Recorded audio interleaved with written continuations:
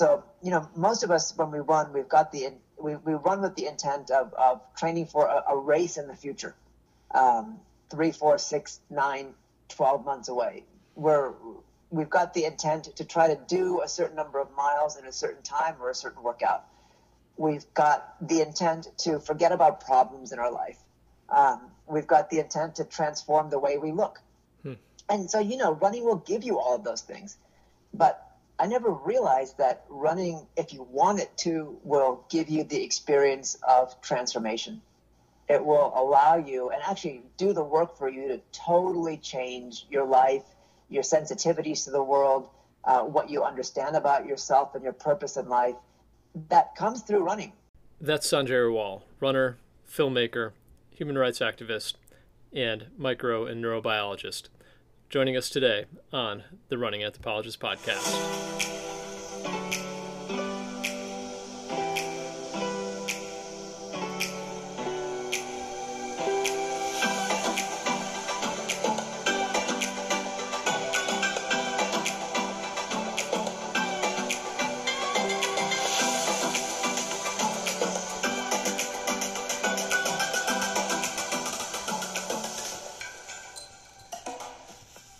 And I'm Mark Lane Holbert, your host for the podcast today with Sanjay Rawal in his film 3100 Run and Become, which takes us to several traditional cultures, how they view running, what we can learn from them, and leading up to the 3100-mile self-transcendence endurance race. As a reminder, you can always connect with us on runninganthropologist.com or at runninganthropologist on Instagram or Facebook. We also have a few of our own meditations posted on Insight Timer. Insight Timer is the world's biggest free meditation app. There's something for just about everyone from every tradition, including a few running meditations. If you search for Running Anthropologist, you'll find a couple of ours. In the meantime, let's get started. And welcome to the podcast. This is really an honor for you to be on the podcast, particularly with your insight into running as meditation and prayer and all of the work that you've done over the past few years. Really excited to learn about your filmmaking and also your personal experiences. Well, Mark, it's awesome to be on your show and to have this conversation with you. Thanks, Sanjay. Well, let's dive right in. So, no greater topic than this. Running for most of us, this essential thing in our lives that are runners, and digging into the history of it. I've heard you say before that running and movement have been really part of the history of most societies and cultures for 10,000 years or more. Could you maybe explain that a little bit? Well, yeah. So, there's a theory from evolutionary biologists, you're an expert in this stuff, that the only advantage that the early human beings had in the place where people believe we first originated, and that's in kind of southern Central Africa, that our only advantage on those savannas, which are teeming with gigantic beasts from lions to elephants and giraffe and hyenas and many things that could kill us. We were since we were one of the only bipedal animals, and actually the only animal that could move long distances on 2 feet. We had one main kind of physiological advantage, that our breathing was decoupled from our gait. And if you can imagine a horse running, when the legs are contracted, the lungs are forced to expel air out. When the horse is in full stride, reaching out, kicking back, the lungs suck in air. And that makes them, aerobically deficient. They have a lot of power, but they can't take in enough oxygen to be able to run at full strength for a long time. Interesting. At the same time, we were also the only animal that was able to carry water for long distances. So just on the surface, the cultural surface, survival, evolutionary biology surface, we developed these things that are now called persistence hunts, where we would chase this much longer, much stronger game that we couldn't catch, if the playing field was level. we push them away from watering holes. You know, you'd scare a large African elk. It would run 40 miles an hour and probably gain 2 or 3 miles on you. And you would use your ingenuity and track it through the desert and through the savannah, scare it again, but purposely scaring it further and further away from the watering holes that you knew. And finally, after 24, 36, 48 hours, the beast was so dehydrated that you could approach it with your primitive weaponry and kill it without any fear of harm to yourself. Now, that's considered like the way that human beings carved out a place in the earth, or in the world, so to speak. We spent time for the movie I made, 3100 Run and Become, which is now in the U.S. at least available all over the place online. We spent time with the Kalahari Bushmen, who aren't known to be the first tribe that ever existed, but they've had an unbroken existence of 125,000 years. And geneticists and evolutionary biologists point to them as the only kind of, I hate using the word prehistoric because they're still around, but the only kind of ancient species or ancient populations whose DNA markers are in every single human being on Earth, meaning they were, the ones that moved out of Africa, interbred with other species of Homo erectus, etc., to form now what we call Homo sapiens. When we spent time with them in the Kalahari Desert and tried to explain this Western perspective on their own existence, they said that's nonsense. They said that our advantage in the savannah was our ability to achieve higher levels of consciousness than the animals around us. And that was specifically done through prayer and an understanding of the power of ancestors, the power of the spirits, the power of the other worlds. And they said that, yes, there's some ingenuity, yes, there's some evolutionary advantages, but they gain strength through understanding how to connect to the earth and to the powers of Mother Earth through their breath, and to pray to Mother Earth to allow them to take one of her creatures. So it was an act not of like blind, physiology, Sure. nor was it an act of superstition. They understood that the process to gaining strength was through other parts of our being than our bodies. That's such an amazing vision and just being able to hear that from them, into our ancestors, at least as told by our biology. And fast forwarding to today, we can see throughout all the film and all the people that you talk to that the people who are really good at endurance running see running as a type of devotion, a type of healing, an integral part of themselves that for many leads to, in your film at least, leads to a type of enlightenment or enlightened view of themselves and how they interact with the world.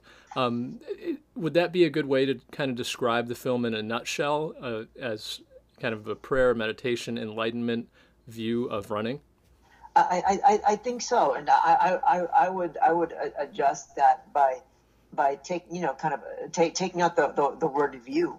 Our film hopes to establish the truth of running, not just a single viewpoint or a single opinion. And by looking at the traditional running cultures like the Kalahari Bushmen, the Navajo, and other southwestern Native Americans, the Japanese marathon monks of the highlands outside Kyoto, these are some of the only cultures that still exist that provide a link to our past and the past uses of running.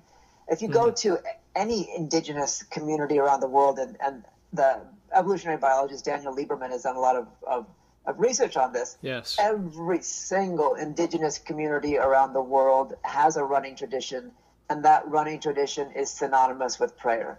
And so when people say now, I run for fitness, I run for health, I run for this, and I run for that, that I consider a viewpoint, because that's different from how we've run, in the several 100,000 years of our existence. That's really interesting. Yeah, in fact, I think I've heard you say, perhaps in another interview or as part of a previous conversation, that perhaps running or movement in a way could be seen as man's first religion as they interact with their surroundings, with creation, and hope to understand or transcend just their own heads, basically. Yeah, and it's a total guess for me because I have no real background other than what I've seen and observed and tried to translate into film. But if you look at religion, really Western religion, really prior to the last few centuries, and Eastern religion prior to this century, there were several things that were a common part of an annual practice, and that one of them particularly is pilgrimages. People would take regular long journeys to shrines. At the same time, those were considered to be holy experiences where, quote unquote, the journey was a destination. Yeah. Where you prayed along the way, you prayed for blessings along the way, and those blessings hopefully would culminate in some sort of exalted experience once you got to the holy shrine. Now, that was a common way for people to practice religion, if not regularly, at least annually or periodically. The combination of religion plus movement. I mean, it's only now that we kind of have taken that out of mainstream religion, maybe because it's too hard to do. Yeah, maybe not convenient in the ways that we would like it to be. By the way, and at least one of our podcast episodes of our first 20 was dedicated to pilgrimage, just one pilgrimage, but just for the sake of mentioning it, certainly not absent from the Christian tradition, which obviously is one of the major Western religions. So as I move through your film, just amazing in the way that it compiles and shares information from three different traditional cultures and then kind of connects it to this 3,100-mile race. Although the mileage really isn't that important, what everyone should know who's listening is that that's a really long way. That's like running from LA to New York in a summer, and they're doing it, the people that you film and have the experience of going through their religious or spiritual experience, they're doing it in full days, around one city block in New York City. So that's incredible devotion there. Could you tell us, I know that you personally have some experience with the founder and kind of the religious origin of this race. Could you tell us a little bit about that story for you and how you got involved with the 3,100?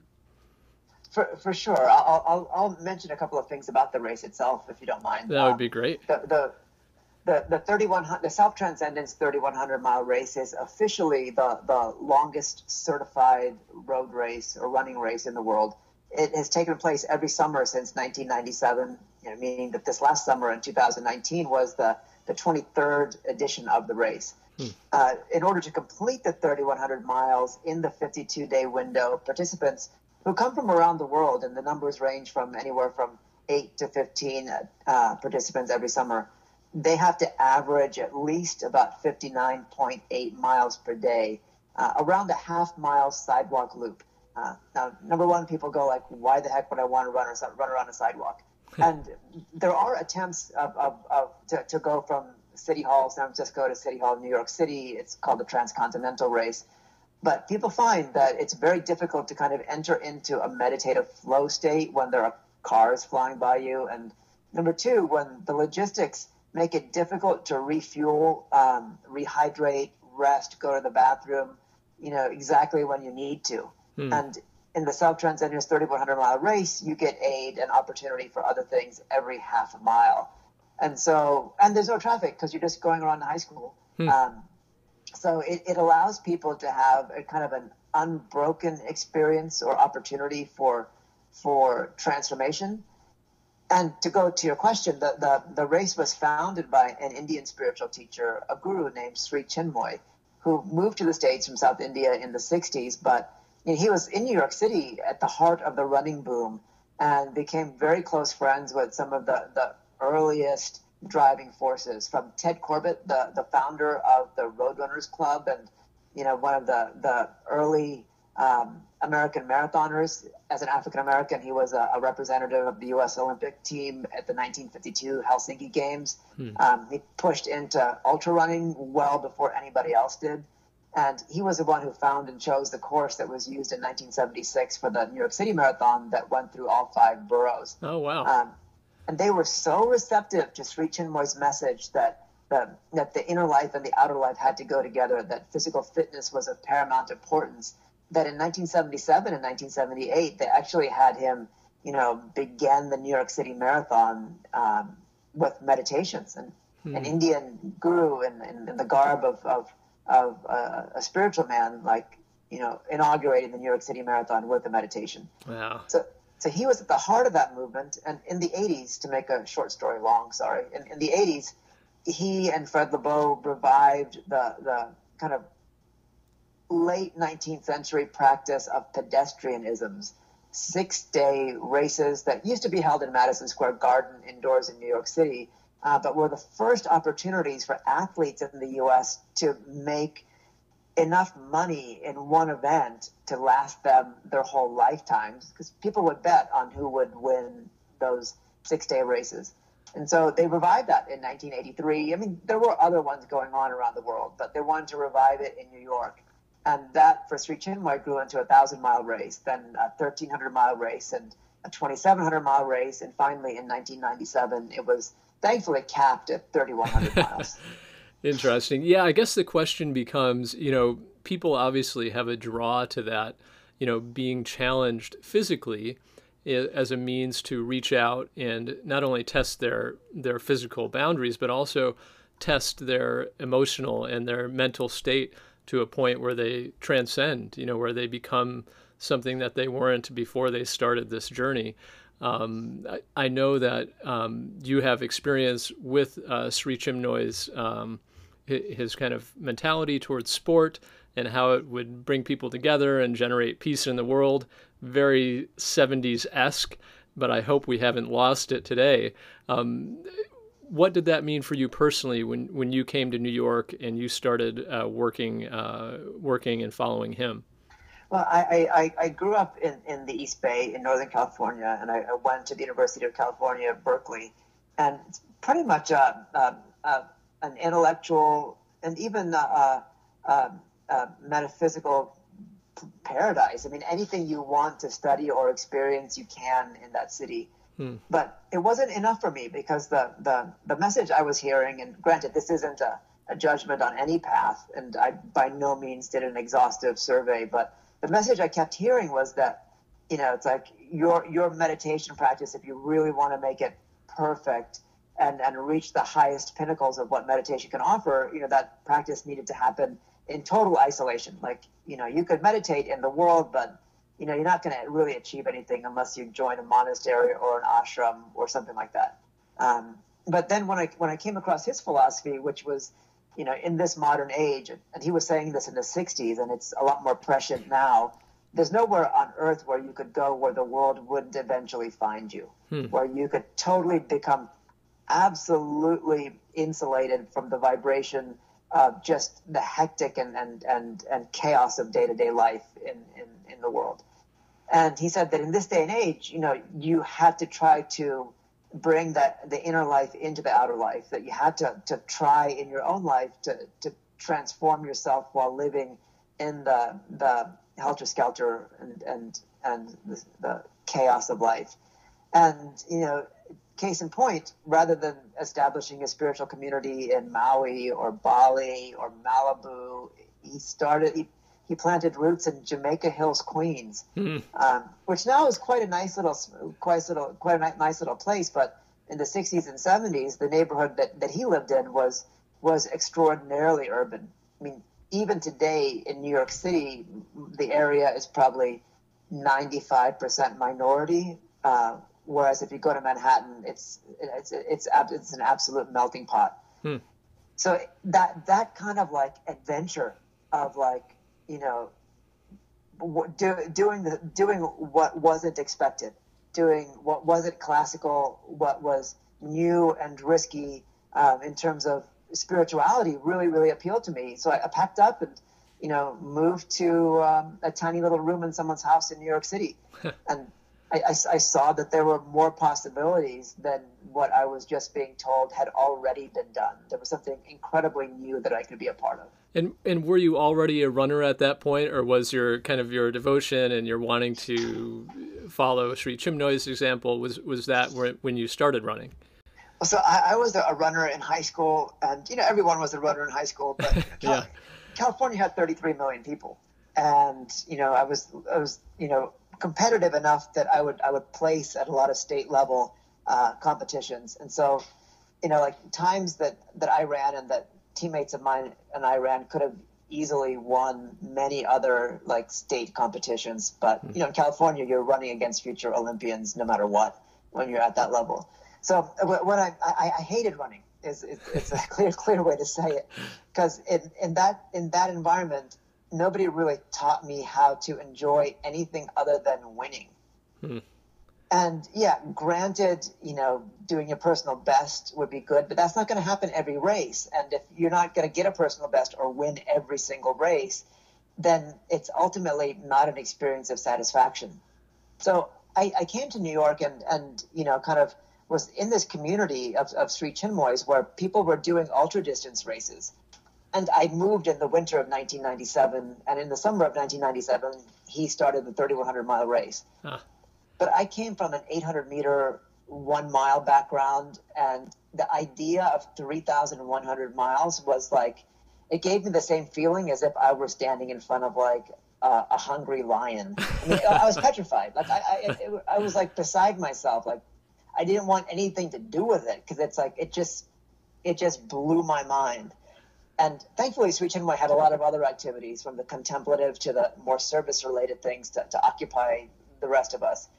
And, although he passed in 2007, I'm kind of embarrassed to say that it wasn't until I started making this movie and seeing an echo of his philosophy in all of these traditional cultures that I finally put one and one together. And I can say, since 2015, 2016, when we started making the movie, and of course in 2018 when we released it, I've really, for the first time in my life, begun to enjoy running. Wow, that's beautiful. I feel like your experience parallels a lot of high school and even college runners in that they're doing it because, they're competing against something, they're running against others or against themselves, and it's really just like pushing for that time, but they're not, enjoying the nature around them, enjoying the physicality of their body hitting the ground and all of these things that we hear from throughout your film and some of the traditional cultures, such, if you don't mind my jumping forward, such as in the Navajo runner whom you interviewed and got some beautiful filming of his traditional running routes and traditional run that they put on there. So I learned right away on my first run with Sean Martin, an ultra runner from the Navajo Nation, that he got more out of his daily runs than I would get out of running in a year. When I leave for my runs, I'm thinking about my workout. In those days I would listen to music. You're looking at your GPS watch, stride by stride virtually. Yeah. But I noticed when he left his house, it was clear that he was running from his heart, and that he looked at that run as though someone who has a contemplative practice of meditation or prayer or yoga even might take their daily routine. You're not necessarily going to have the best meditative experience every morning, but you've got to do it because it's like each time you do it, you're getting an experience of transformation, and hopefully that's taking you somewhere closer to a deeper goal that you're seeking. And I could tell from his morning run that he looked at it as a spiritual experience, and he was running in such a way that he would be open to whatever spiritual experience that particular day would give him. His intent was totally different than mine. So, most of us, when we run, we run with the intent of training for a race in the future, 3, 4, 6, 9, 12 months away, where we've got the intent to try to do a certain number of miles in a certain time or a certain workout. we've got the intent to forget about problems in our life. We've got the intent to transform the way we look. And so, running will give you all of those things. But I never realized that running, if you want it to, will give you the experience of transformation. It will allow you and actually do the work for you to totally change your life, your sensitivities to the world, what you understand about yourself and your purpose in life. That comes through running. And I saw that in hindsight in Sri Chinmoy's own writings. Sri Chinmoy said that despite loving tennis and many other sports, he said running is the only sport where you're connected via your breath to Mother Earth and to the heavens. And Sean Martin, our Navajo character, without knowing anything about Sri Chinmoy's philosophy, told me, and this is in the movie, he said, when we run, our feet are praying to Mother Earth. We're breathing in Father Sky. We're asking the holy people, we're asking them for their blessings, and we're showing them that we're willing to work for those blessings. And that comes through running. It's like there's other ways to get there, but it's like, through prayer or meditation, but running is that portal to all the worlds within and without. Such a beautiful statement. Some of the time that I spent watching the film, I went back and watched it a few times now. I know that the run which you covered, I believe, was over 100 miles through his ancestral land, through the desert. And I guess paralleling that, people often running say that when they're having a good run, they're experiencing connection with the place where they live, with their community. It's a communal experience or a connection experience with their land, the place that they call home. And I felt that so deeply when he explained his experience, obviously much deeper and much more long-term connection than what we might have with one of our communities. But the idea still exists, and it's so clear in that and in his explaining why he runs. And the corollary to our lives who aren't able to run in gorgeous canyons day in and out. Sean's father, a medicine man, told me, he said, hey, look, Mother Earth is under the sidewalk and under the asphalt as well. At the same time, I think this speaks to a deeper issue of humanity, that, there's so many problems in our relationship with the world, not because we're just disconnected from the food system or disconnected from, sanctuary spaces around the world, but we don't necessarily comprehend that nature surrounds us at every moment. Like, what else is nature other than Mother Earth and Father Sky? Your feet are on the ground, you're breathing in air. No matter what setting you're in, whether it's a city or in a forest, you're surrounded by nature. And, running the way the Navajo do, with an understanding that everywhere you are on Mother Earth. Every time you breathe, you're breathing in Father Sky, creates a deeper sense of awareness, something that one would call consciousness, when you're doing any action, but that becomes amplified when you have that intent while you're running. Even beneath our paved roads and paved sidewalks, it's there, and there's also history and some good, some bad, but that we should be aware of, obviously, in all of our spaces. Thanks. That I had never thought of that connection. By the way, Sanjay, I know that we had spoken briefly off air that both of us have some connection to, to following someone, finding meditation in our lives, and that making a big difference. For mine, that was, this guy, St. Francis, who was a long time ago. Unfortunately, I didn't get to meet him, but I joined the Franciscans, and I worked with a Catholic worker house, and found some of that connection with nature and community through my experience as a Franciscan novice. And I find that a lot of, shall we say, monastic communities or traditional cultures where there are monks somehow have this just deep sense of permanency, or of time not being that important, but rather, their experience with perhaps being in an ultra long distance event as a rite of passage, or as just a way for them to connect with the divine, for example. And I found a little bit of that in the third culture that you highlighted, in what kind of people sometimes call marathon monks, but it's actually quite different than how I envisioned this community experiencing. I kind of experienced monks. I thought these monks would be running ultra marathons as a group together through there, but this is much more a rite of passage than it is a sporting event that you cover. Yeah, so the first person to go from Japan to China to bring Buddhism back was a man named Saicho, a saint named Saicho, around 550 AD. And he was based outside the city of Kyoto on what was then now really Japan's holiest mountain, Mount Hiei. And he had the vision or the idea of a hardship or a quest or an austerity where an aspirant would walk on a particular route, a prescribed route from temple to temple to temple. And out of that developed this idea of a 1,000-day trek. And those 1,000 days, if people put their mathematics hat on, that 1,000 days is split up into 10 100-day cycles. Each cycle has a set daily mileage. And the first cycle is about 11.5 miles a day with about 3,000 feet in combined altitude, walking around and up and down this mountain, going from site to site, praying. But by the time they get to their 8th, 9th, and 10th cycle, they're at 35 to 55 miles per day.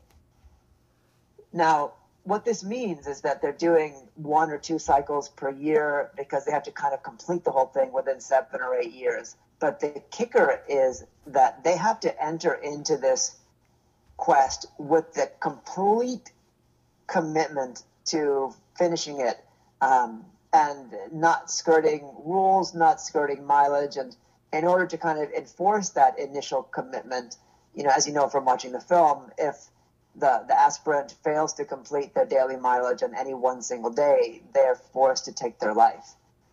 Now, there hasn't been anybody that's taken their life in the last several hundred years, but they say that without that kind of ultimate sacrifice, who knows, this practice might have become diminished. If somebody popular or famous fell sick or twisted an ankle on day 500, maybe then somebody would have said, okay, we'll stop at day 500, or we'll give you a mulligan, we'll give you one free day to heal up. But because they've never wavered on those regulations, after 1,500 years now, it's still the exact same as when they started it.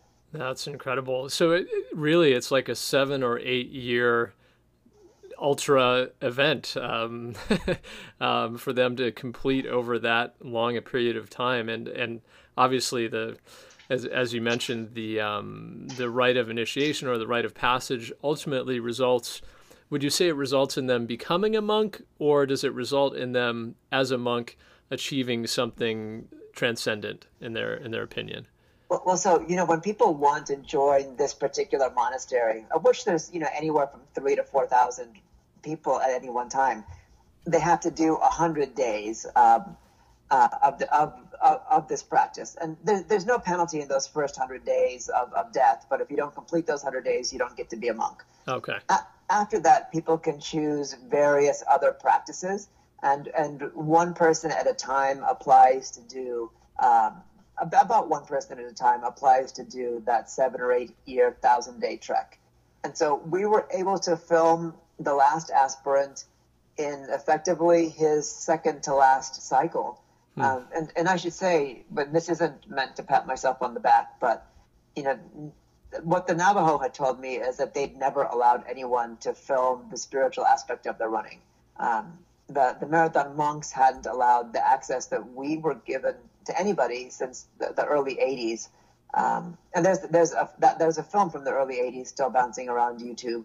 But the monks themselves have said that there's a lot of discrepancies in that film, although it is very interesting. And the Kalahari Bushmen, because their practice of persistence hunting is now a matter of dispute in their relationship with their government, they haven't, and they probably won't be able to have anybody film their traditional hunting practices ever again. So the film hopefully offers people not just an unknown viewpoint, but an extraordinarily rare look into the way running is held sacred. Yeah, I don't know if so. I'd be interested in hearing as we wrap up towards the end of our talk, how this connected for you, all three of them together, in terms of then coming back around to the 3100 race. For me, as you mentioned earlier in the podcast, I got the sense that, there's this calling that people have inside of them, particularly among some endurance or some long distance runners, that's almost monastic in the devotion. And I've seen that side of, monastic life, or at least of brothers in the Franciscans. And I've also found my calling that's like, yeah, prayer and running and meditation can bring me into this place, even if I'm interacting with and part of the real world, so to speak, that I almost get that same experience that these monks have, because I'm placing myself into this much of a state. Would you say that some of the 3100 runners would say something similar of their experience, or when you talk to them afterwards, at least? I think so. I mean, I think that, my initial impetus, which is why the movie is really built around the 3100, was to give people a sense of how and why that race is even possible. And I didn't want to do it through interviews with doctors and experts and former runners. I wanted to give people a feeling and not try to convince them, but to show them primarily visually rather than just through information. And so I wanted to show that running has been a cultural essential for humanity. And there's a Navajo connection that, running long distances is literally built into who we are, our DNA, the connection with the Bushman, and that running can be used as a vehicle to achieve a sense of enlightenment or a much vaster perspective of one's place within the universe, physical and spiritual. And so we, in the film, as you know, we bounce from the 3100 thematically to other places around the world to kind of illustrate why certain things are happening in the 3100 or why things are going to happen. And to answer your question, people come to do the 3100 mile race because they know that after a week or so, when the body's become used to the thousands of calories that it has to take a day, to the gallons of water that it has to ingest, to the beating of the sun, to the pounding of the pavement, that the mind itself shuts off.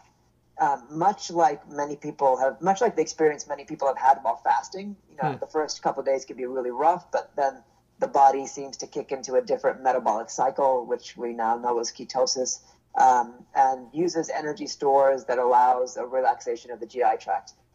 I see, and I've heard, and I've observed and found that in long distance running, something happens that way to the mind, where after a certain amount of time, if you're culturally conditioned like Shock Martin, that period might be 10 minutes.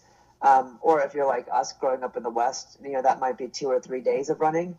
The mind shuts off and completely pulls itself out of the way between your heart and the universe. And from it stops being a conscious impediment to you having a constant, flow of spiritual experience. And so runners will say, there's no way they could complete that race if it was mind over matter. If they had to gut their way through it and, fool their body and power their body and so on and so forth. They can only do this, 42, 45, 52 some odd day race if they enjoy it.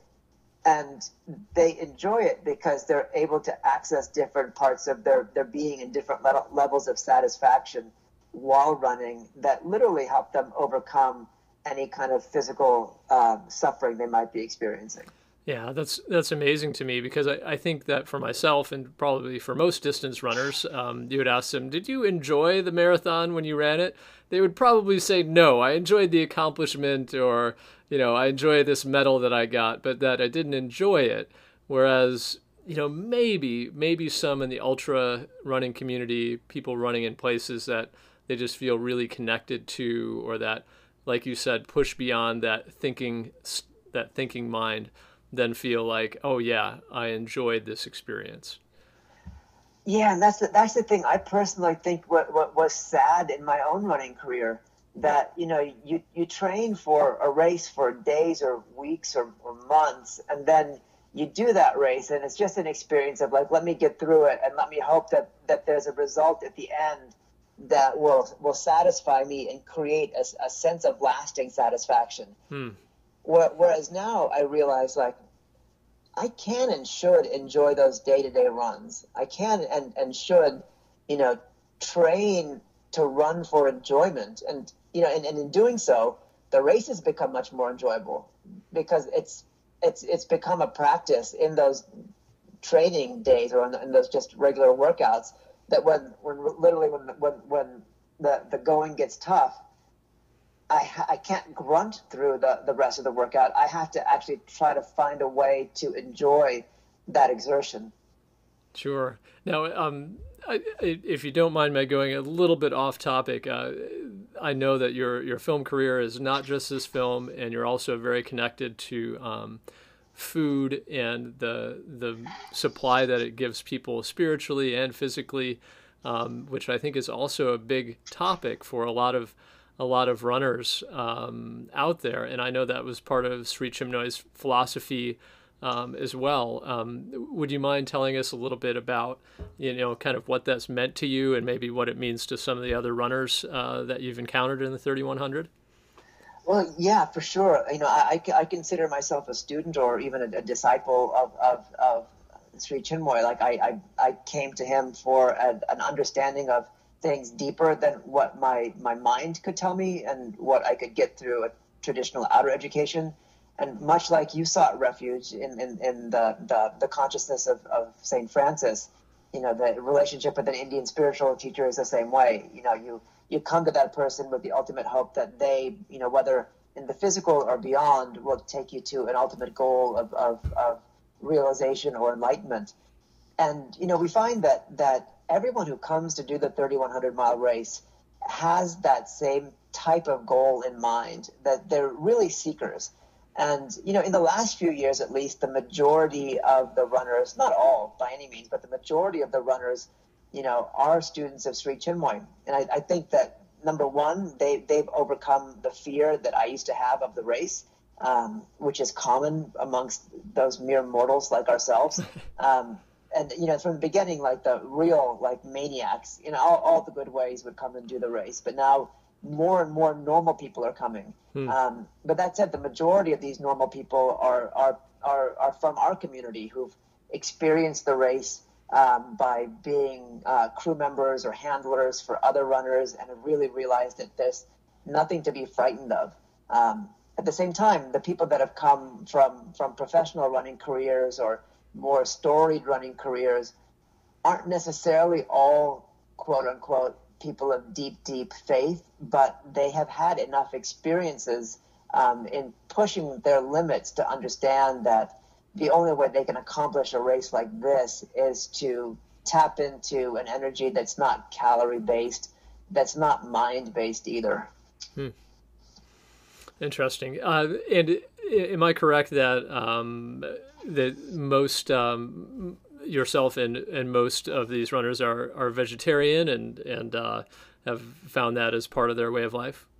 Yeah, for the most part, that's correct. But we've also seen, and I also see, when people do multi-day races, that they only eat meat to kind of satiate their mind. Like, the mind's got a craving, then you eat meat, because in these races, you want the energy that you're intaking to be available as quickly as possible. And, the digestive process for meat is just, it can take days. So you're only taking meat for a momentary level of satisfaction. But most people who do these races go like, I need protein, and I'm going to get that from some sort, whether it's an animal-based protein like from dairy. I'm going to get that from something that's easily digestible and that's going to give me energy within the next few hours. And in the 3,100-mile race, that's much, much more critical than in anything else, because you cannot allow yourself to bonk. You cannot allow yourself to go beyond a certain threshold. Unlike even 100-mile races, where you can push the last, 8, 9, 10 hours and then just, take the next 3-4 weeks off. You can't win the 3,100 in a day, but you can lose it in a day. And you have to stay within those bounds of discipline. Yeah, that's really interesting. I asked for a personal, and this whole interview, by the way, is because I personally really wanted to talk to you. But that's very kind of you to say. Very inspired, and just personally interested in the welfare of the planet and what I put into my body, and kind of what's called for as a runner, and to encourage listeners or people that ask me, hey, what do you eat? And I'm mostly a plant-based diet guy, but am always concerned about that. Those things you mentioned about adequate protein intake, and kind of keeping up with what my body needs, as well as my spirit. So, thanks. I mean, they say that each average human being has about enough calories to run about 1,100 or 1,200 miles, just in terms of our fat stores. Wow. Huh. So. In terms of running, and I see it with some of the top 3,100-mile runners, so much of the idea of like eating for performance is overrated, but not in the way that one might think. Okay, sure. In ultra distance races, when your body's at an extraordinarily high level of metabolism, like in the 3,100, it's literally calories in, calories out. Your calories in, energy out. You just want to take something in that's easily digestible. When they're taking 10,000 calories a day, they're not looking to they can't get 20, 30% of that from protein. They're still only looking to get 100 or 200 grams, or maybe 150 grams of their daily calorie load from protein, which is, could be 600 calories out of 10,000. That's 6%. It's nothing. At the same time, a lot of the training requires you to be in states where, you're not running on what you're eating, because people have studied that in most high performance running or athletics, you're only digesting 300 to 400 calories an hour. So if you're doing a 3-hour marathon, you're burning about 3,000 calories, and there's no way you could take that all in. And they say that you can only store about 1,300 calories or so in your muscles, glycogen-based reserves. So much about running and ultra-endurance events is about training the body to understand that there's no such thing as running on empty. It's like you never run on empty. Your body might not know how to tap into those resources, but that's what the training is for. Yeah, that's a good point. I feel like everyone always says, oh, this is my wall, and then somehow they can push past it. Of course, there are exceptions with things like heat stroke and, being dehydrated and cases like that. Then obviously there is a wall and there's a limit, and people should be very aware of especially their fluid intake and that basic carbs that they need for the running. So I thank you for answering that. That was really helpful. As we finish up, Sanjay, I also wanted to briefly ask you from other projects that you're working on, or things that you have upcoming that are connected to running or not, that you'd like to share. Well, we've both been denizens of a at least me part-time from a small city in southern Florida, Immokalee. Yes. And my first film was based on the kind of vaunted labor organizing group, the Coalition of Immokalee Workers, that small association of tomato pickers that have really revolutionized, I should say, the way that large buyers at the top of agricultural supply chains, treat their workers and ensure fair wages and fair conditions at the bottom of those supply chains. And you and I both know that, like, the underbelly of America has a lot of dark secrets, and we see that in political rhetoric and how people sidestep reality through bluster.